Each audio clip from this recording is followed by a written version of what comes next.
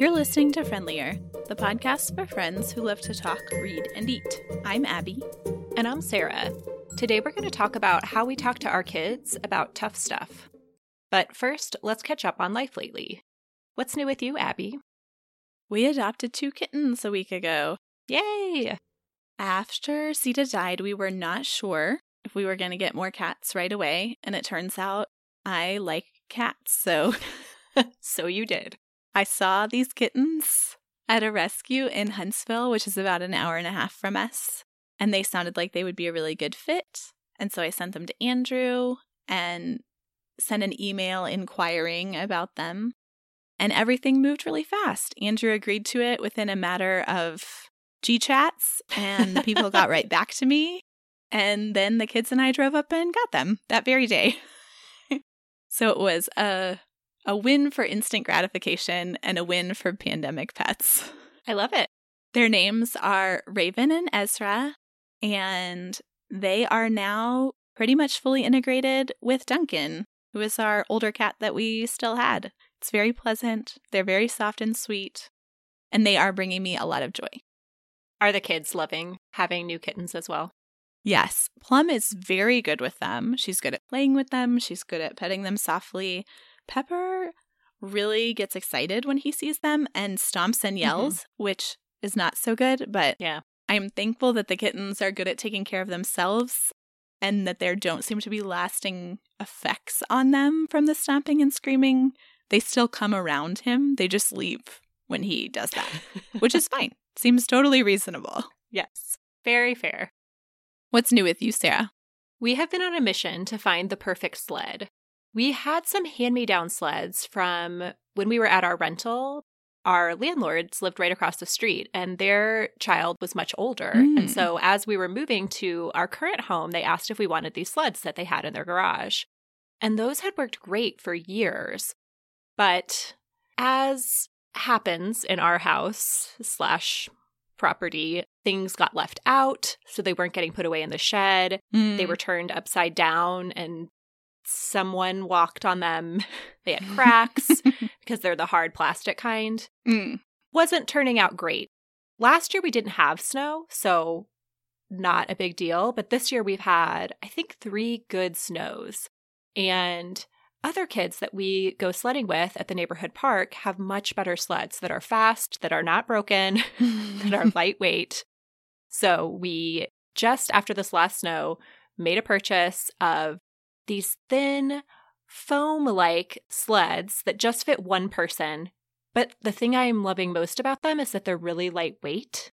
So the kids will be able to carry them on their own without a lot of whining, which seems really good. And when you go back up the hill, you want something that's light to carry back to go down again. Yeah, that seems sort of a key piece, the non-whining.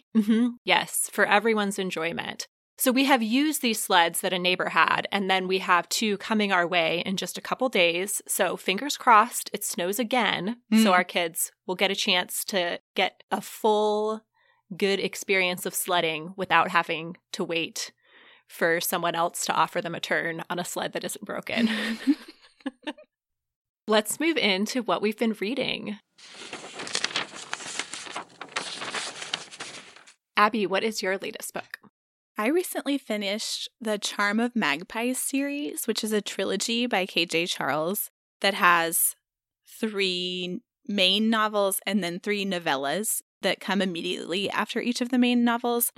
And I bought these on Kindle with credits that I had, and the novellas were included. So I ended up reading 1, 1.5, 2, 2.5, 3, 3.5, sort of right in a row like that.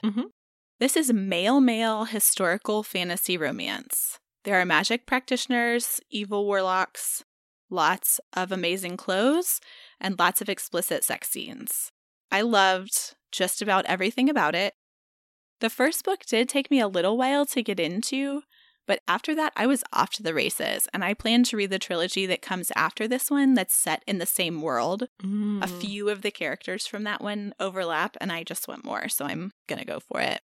I think that happens often with the fantasy world building where there's so much to absorb to get into. And that's why it's so great when there are more than one book so Yes. that you can really enjoy the experience of being in the world once you've done that work. Totally. I think it's probably good for the authors too. They have done all that work to build the world and make it consistent and interesting. And so it's nice for them to just keep that rolling. Agreed. I would recommend these. I will give a warning that they are pretty violent in certain parts, so it can be a little overwhelming. The fantasy violence does not bother me in the way that horror type violence would, but it's just something to be aware of. But like I said, I will be continuing to read these, and I encourage everyone who they sound good to do that as well. Great. What have you been reading, friend? I listened to Clap When You Land by Elizabeth Acevedo. This is a YA novel in verse. The premise is that right at the start, a father dies in a plane crash on his way to the Dominican Republic to visit his daughter. The book alternates between two perspectives. There's Camino, who is his daughter that lives in the Dominican Republic, and Yahaira, who is his daughter that lives in New York City. They don't know about each other, and the novel follows their discovery of one another, the exposure of their father's secrets, and how each of them deal with the loss of their father. So fascinating. It was a really beautiful listen. It's read by the author, and because it's in verse, you really get to hear how she intended it to be read with her cadence and her emphasis.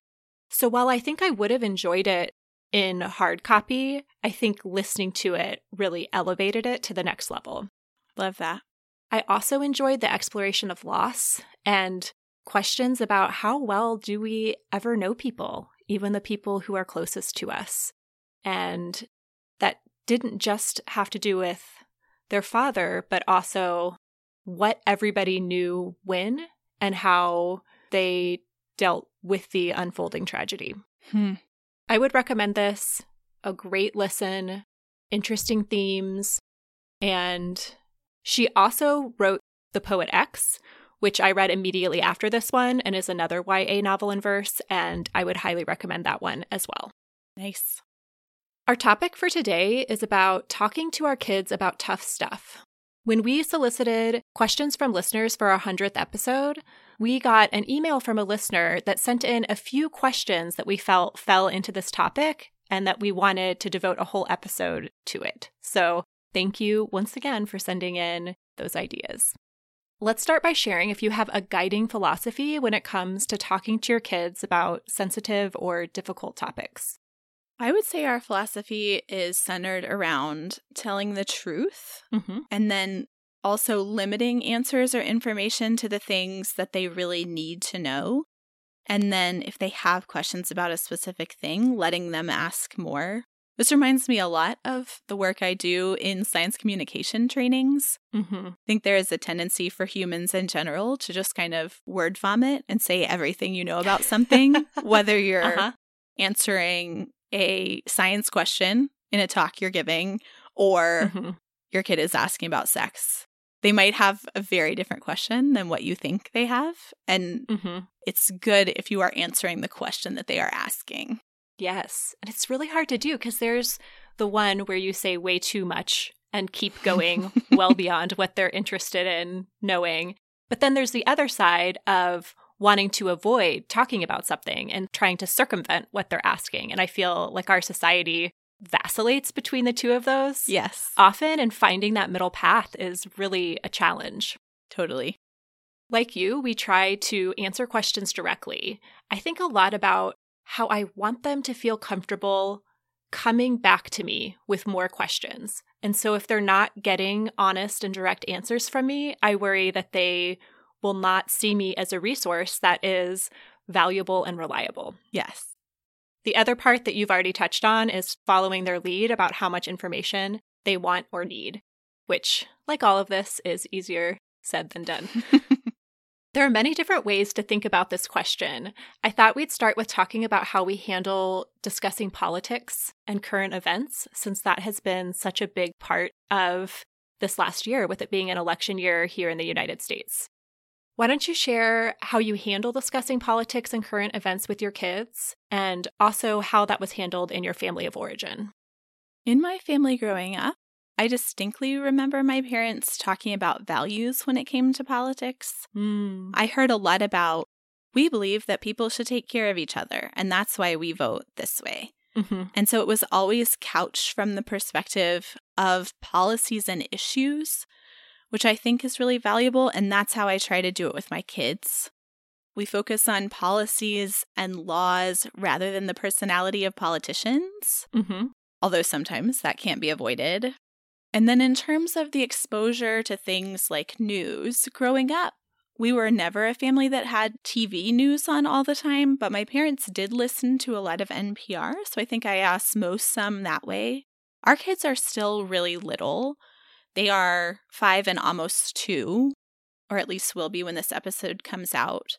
And so Andrew and I talk about things in front of them, but other than what Plum hears at school, our kids don't get that much exposure to news outside of us because we're not a family that has those kind of news media things going all the time. One of the things I remember most about growing up is asking my parents who they voted for in a presidential election and them telling me that our country has a secret ballot. And so that they wouldn't tell me how they voted, which is just fascinating to me thinking about that now. Yeah. We did always talk about issues, so it wasn't as though politics was a conversation that was shut down across the board. But what I remember is anytime I would have an opinion, and like I do now, I had lots of strong opinions when I was growing up. And whenever I came forward with an opinion, my parents wouldn't say whether they agreed with me or didn't agree with me. They would argue the other point of view and make me think about the other side, which I think was great. It did force me to consider how people honestly come to different points of view and how there are so many different sides and things to consider when it comes to political issues. Like your family, we did not watch news on TV. My family got the local paper and read that daily. And sometimes NPR, but I remember most of the time when we were in the car, because that's when NPR would be on, we would ask for it to be switched to the local pop station instead. So I think there was probably NPR listening when we were not in the car, but not as much when we were present. And I also remember seeing Newsweek magazine, looking through the pictures of that and asking questions about what I was seeing there.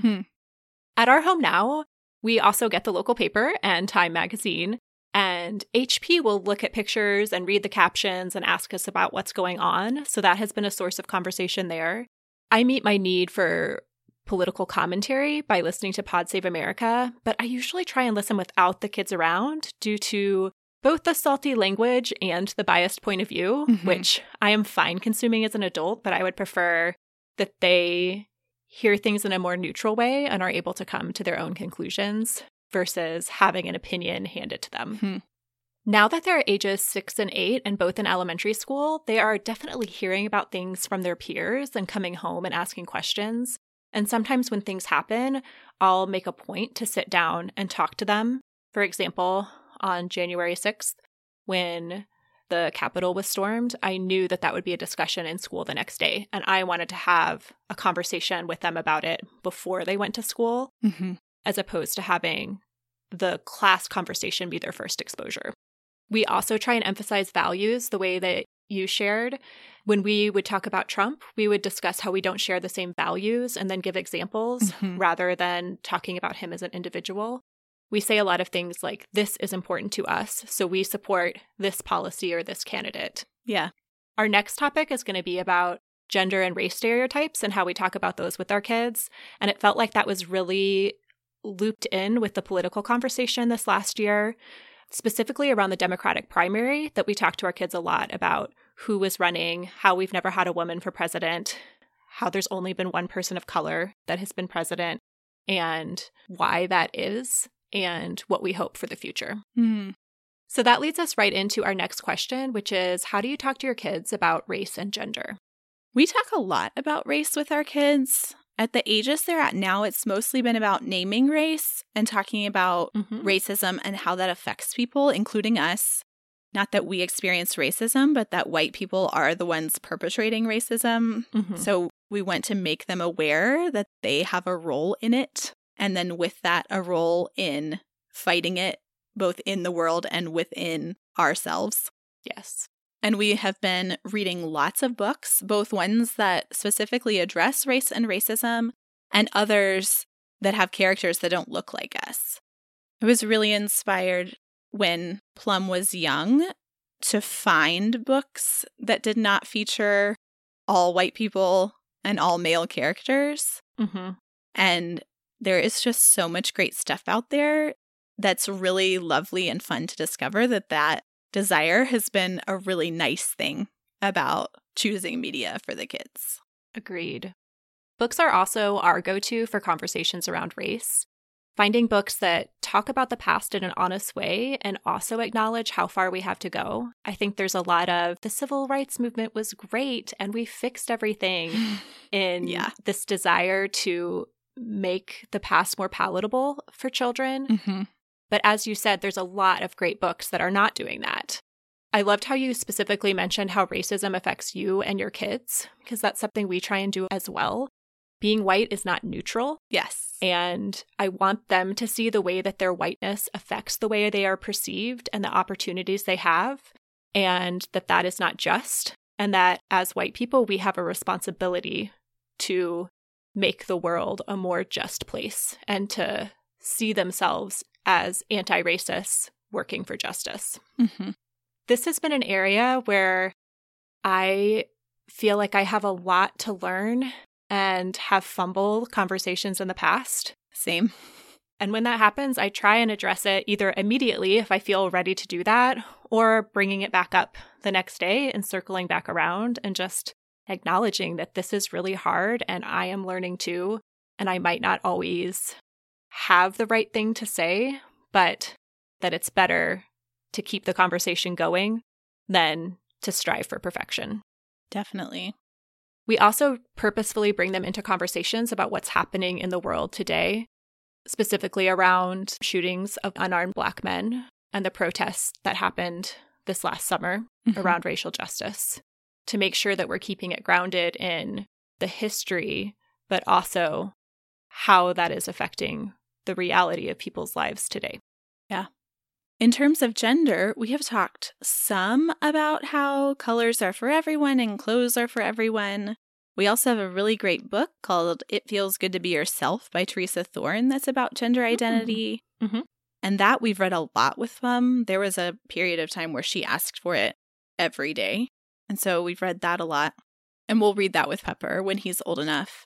In terms of how we raise them, I try to be aware of how I'm putting gendered expectations on them, but this is definitely something that I mess up and will continue to adjust as they grow up. Yeah. Like you, we also talk about colors, clothes, activities that people choose. And I think when they were younger, it was much more of course, there's no boy and girl colors. Every color is for everyone, and emphasizing that. But we've also had to have a lot of conversations as they're just observing the world that pink is not a girl's color, but our society associates it with girls. Yes. And this acknowledgement of the stereotypes that are in the culture in order to combat them, as opposed to just saying that it's not true, that there's some kind of balance to be found there. Definitely. Neil and I have had a lot of discussions about gender and how we're raising our kids and whether our own biases and upbringings and swimming in the sea that is our culture has affected how we're parenting them. And there are several ways that our kids fall into typical gender roles, and wondering if we have subtly and unconsciously encouraged that in ways that we would never intentionally do, but something that we've been thinking a lot about as they grow up. I think their classes have done a great job talking about gender stereotypes and gender fluidity. I have loved that piece of their formal education and how kids in their class are very adamant about gendered language and pointing it out when they hear it. If I read a book that talks about man or men referring to a person or people, they will immediately correct me. Like if something says man-made, they'll say person-made as soon as we're going through. Love that. Which I think is fun for them to point out and see, and also makes me realize how gendered everything is. Seriously. A book that we have loved is Who Are You? A Kid's Guide to Gender Identity by Book Preston Wedby, which does a great job of explaining the difference between biological sex, gender identity, and gender expression. And we've talked a lot about how in order to know someone's gender, you have to ask, and you shouldn't assume. And also how gender is not binary, even though society wants us to pigeonhole people. Nice. Another thing that I've been thinking about is how when they were younger, I'm thinking preschool age, they seemed much more gender fluid in their preferences. And as they have entered school age, it feels like some of those societal expectations have solidified in their own minds. So we're still continuing those conversations and figuring it out as we go. Another topic that can feel challenging to talk about with kids is sex and our bodies. How have you handled that so far? Once again, we have relied on books a lot. There are so many good ones that are body positive, sex positive, some that are all of those things while also not putting too much of an emphasis on gender, which I really love. And in our household, we try to be sex and body positive, which means following these same kind of principles, telling them the truth if they ask direct questions, not dissembling about our sex life or about what they might hear in the world.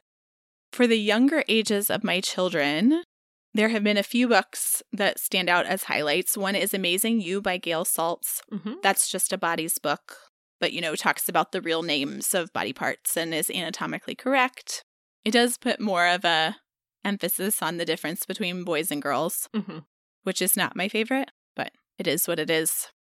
And then What Makes a Baby by Corey Silverberg, which is absolutely delightful and leaves gender almost completely out of baby making, which is very cool.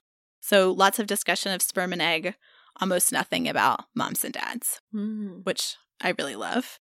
And then something that's been a hit lately is It's Not the Stork by Roby Harris.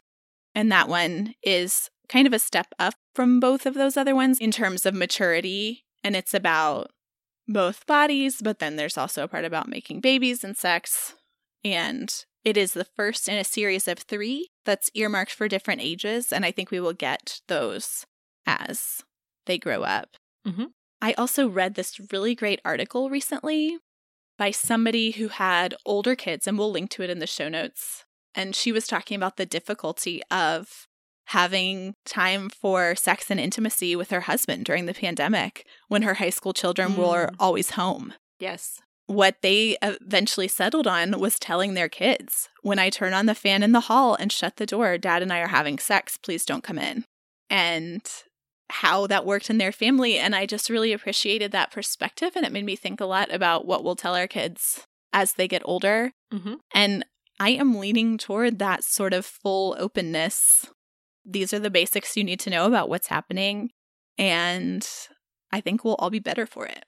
Yeah. Hearing that is making me think about teaching kids about privacy and the need for privacy, but then also being open about the things you need privacy for and how to gracefully execute that combination. The books I'm going to share are more geared towards parents in this topic.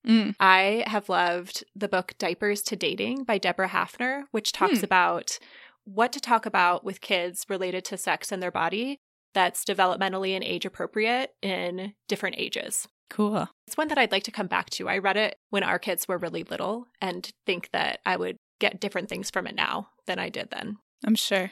I have also loved Girls and Sex and Boys and Sex, both by Peggy Ornstein, which shares the perspective of teenagers and young adults about their own experiences with sex and their interactions with their parents around the topic of sex. And a lot of it was about how much kids want their parents to be having those conversations with them, even though they're awkward and they may act like they don't want to, but they're really needing that resource that's not their peers. Yeah. In terms of what Neil and I have done so far is not using euphemisms to refer to body parts, as you mentioned, answering all questions when asked, and answering directly and honestly rather than trying to avoid or obfuscate what they're seeking. And we've also done a lot of reading of books together. Many of the ones you've mentioned have also been big players in our house. I'm also really thankful that our church has a great program called Our Whole Lives that has 3 stages to the program where we are. With 1st and 2nd graders, they talk about bodies. With 4th and 5th graders, the focus is on puberty. And with 7th and 8th graders, the focus is on sex. And it's such a great resource for having other adults that aren't your parents available to answer your questions and have conversations. And I think the more trusted adults that can be part of guiding our kids in sexuality, the better. Definitely. And I am someone who graduated from that program in my church growing up. And I think it informed a lot of the ways that I both think about sex and have talked about it with my kids and within our family. The last topic we'll touch on today is more personal, about the things that are happening within our families that are tough and how we're discussing those. How have those conversations gone in your house? When we are approaching conversations like this, we've basically followed the same principles. Tell them the truth, don't overshare, and rely on values. This came up most recently when we chose euthanasia for our elderly cat, but also we chose euthanasia for our dog almost 3 years ago now. So Plum was 2 when our dog Tonks died. What we told her at that point was that Tonks' body stopped working, which was true, but not too much extra. She understood much more about our cat, Zeta. What I told her was, I'm going to take Zeta to the vet, who will help her die because she's in a lot of pain and her body isn't working well anymore. There were a lot of feelings around that conversation, but I think our sort of general parenting principle around feelings is acknowledge, validate when appropriate, and let them feel the feelings really worked well in that case. I have also been really open with Plum about my mental health.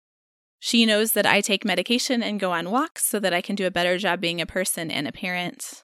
We've talked about how hard it was when my brain was sick after Pepper was born, that it was hard because I wasn't my best self and it made it hard for her too. Yeah. So those kind of conversations are ongoing. But because we have sort of always talked about hard things, it feels like we have a good basis for this type of conversation and that it goes kind of as well as it can. And creates this ability to empathize with other people that are going through tough things too, where if we're not having these open conversation with our kids and they're not seeing us feeling sad or frustrated or angry or any number of things that come, I think it's limiting their ability to connect with other people when they're also going through something hard. Yeah. The 2 areas that I think about most has been the death of family members. Most recently, my aunt passed away last winter, and the kids and I visited her in the hospital when she was sick. And they had questions about why she was dying and what was happening. And as you said, being honest and then acknowledging the sadness, both our own and theirs, and continuing to talk about her and the memories we have of our time with her. And this is something one of my children in particular has wanted to continue that conversation. So trying to follow their lead when they are wanting to process more with someone. The other part that comes to mind is related to my cancer diagnosis.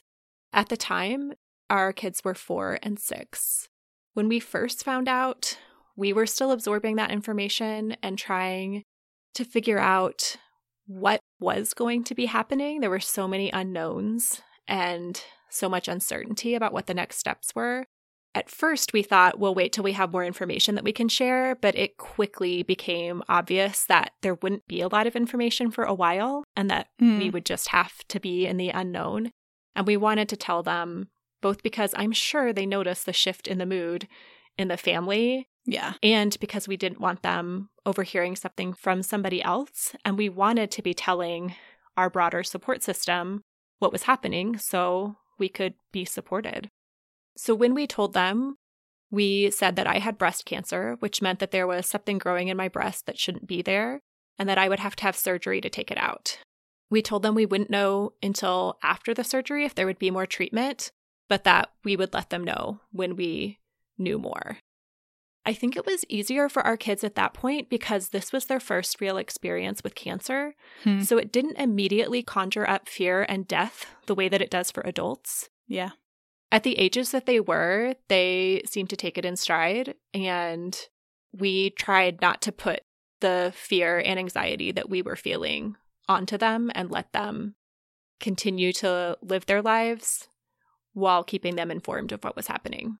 They asked to see my scars when I got home, were very interested in the drainage tubes, and it's something that we still reflect back on sometimes about remembering different aspects of the surgery. But overall, that approach of being honest and direct seemed to work. Yeah. Let's wrap up by sharing any resources that you haven't already mentioned about how to handle these kinds of conversations. I already mentioned the books, but there are a couple of Instagram accounts that are kind of general parenting, but I think also have things that come up occasionally about what to tell kids, especially when something on a national scale happens that kids might be hearing about, sort of how to talk to them about it. The first one is Dr. Becky at Home. And then there's also an account called Seed and Sew, like sewing a button. And both of those are on Instagram. And then I've mentioned this before, but the Visible Child Facebook group is a great resource for all things respectful parenting, but occasionally talking to kids about tough stuff does come up in there. The resource I've most relied on are ones related to respectful parenting, the Janet Lansbury and the Rye philosophy, which seems similar to the Visible Child Facebook group. Yes, the woman who runs it is also a Rye associate or connected to that world in some way. And to me, it's about assuming that my kids can handle the truth and trusting them in the process. And that's something that I try and guide me as we go through these conversations. I've also used the Conscious Kid website that has a lot of great resources for books and also just articles about how to talk to your kids about race. And Searching Out Own Voices, which is a movement within children's literature for people writing about their own experiences rather than white authors writing about the experience of marginalized people. That wraps up our conversation around talking to our kids about tough stuff. We would love to hear how these kind of conversations have gone for you and your families, and if you have other resources that you would recommend for us and other listeners. Let's wrap up by sharing something we've been eating lately. I will share a Trader Joe's find. As I may have shared on the podcast before, I am not a huge Trader Joe's fan, or have not been in the past, I guess I should say. We also do not have one locally. But when I go to Indianapolis for some follow-up doctor's appointments there, which is not one of the more pleasant tasks in my life, I have been treating myself by stopping at Trader Joe's and buying easy frozen food type meals and other snacky things. One of the things I've most enjoyed recently are sweet and spicy pickled jalapenos. I have been eating these plain and on crackers with goat cheese and then putting these on top. So delicious. I have been eating to the point where I am regretting it some the following day in terms of the quantity of jalapenos that I have eaten. But the enjoyment that I get in the moment is well worth it. Love it. What have you been eating? I recently made lentils all with spinach sauce from the blog Feasting at Home. And this was truly delicious. It's very easy. It's just cook some onions and garlic, add some spices, add a whole bunch of spinach and let it wilt. Then use your immersion blender to blend it up. Then add a cup of cooked lentils. Serve over basmati rice with naan. And it was so good. I made it on a Sunday, I think, because I wanted to have it for leftovers for the week. And then Andrew and I had to duke it out to see who was going to get to have it for lunch. He wanted to pack it in his lunch. I said, no, leave that here. I want to eat that. The kids also liked it, I think, because the textures were smooth enough and the flavors delicious enough that there was not too much that was undesirable to them. So it was a hit. We will be adding it to our regular rotation. Love it. That's all for this episode of Friendlier. It's been great talking with you, Sarah, and with all of you listeners. You can find out more about everything we talked about today, including what we're reading and eating, in the show notes on our website, friendlierpodcast.com. You can also leave us a comment there or on Instagram at friendlierpodcast or email us, friendlierpodcast@gmail.com. We'd love to hear from you. Until next time, may your books be engaging, your food delicious, and your conversations friendly. I don't know. Let me start that sentence over. I don't remember where I started it.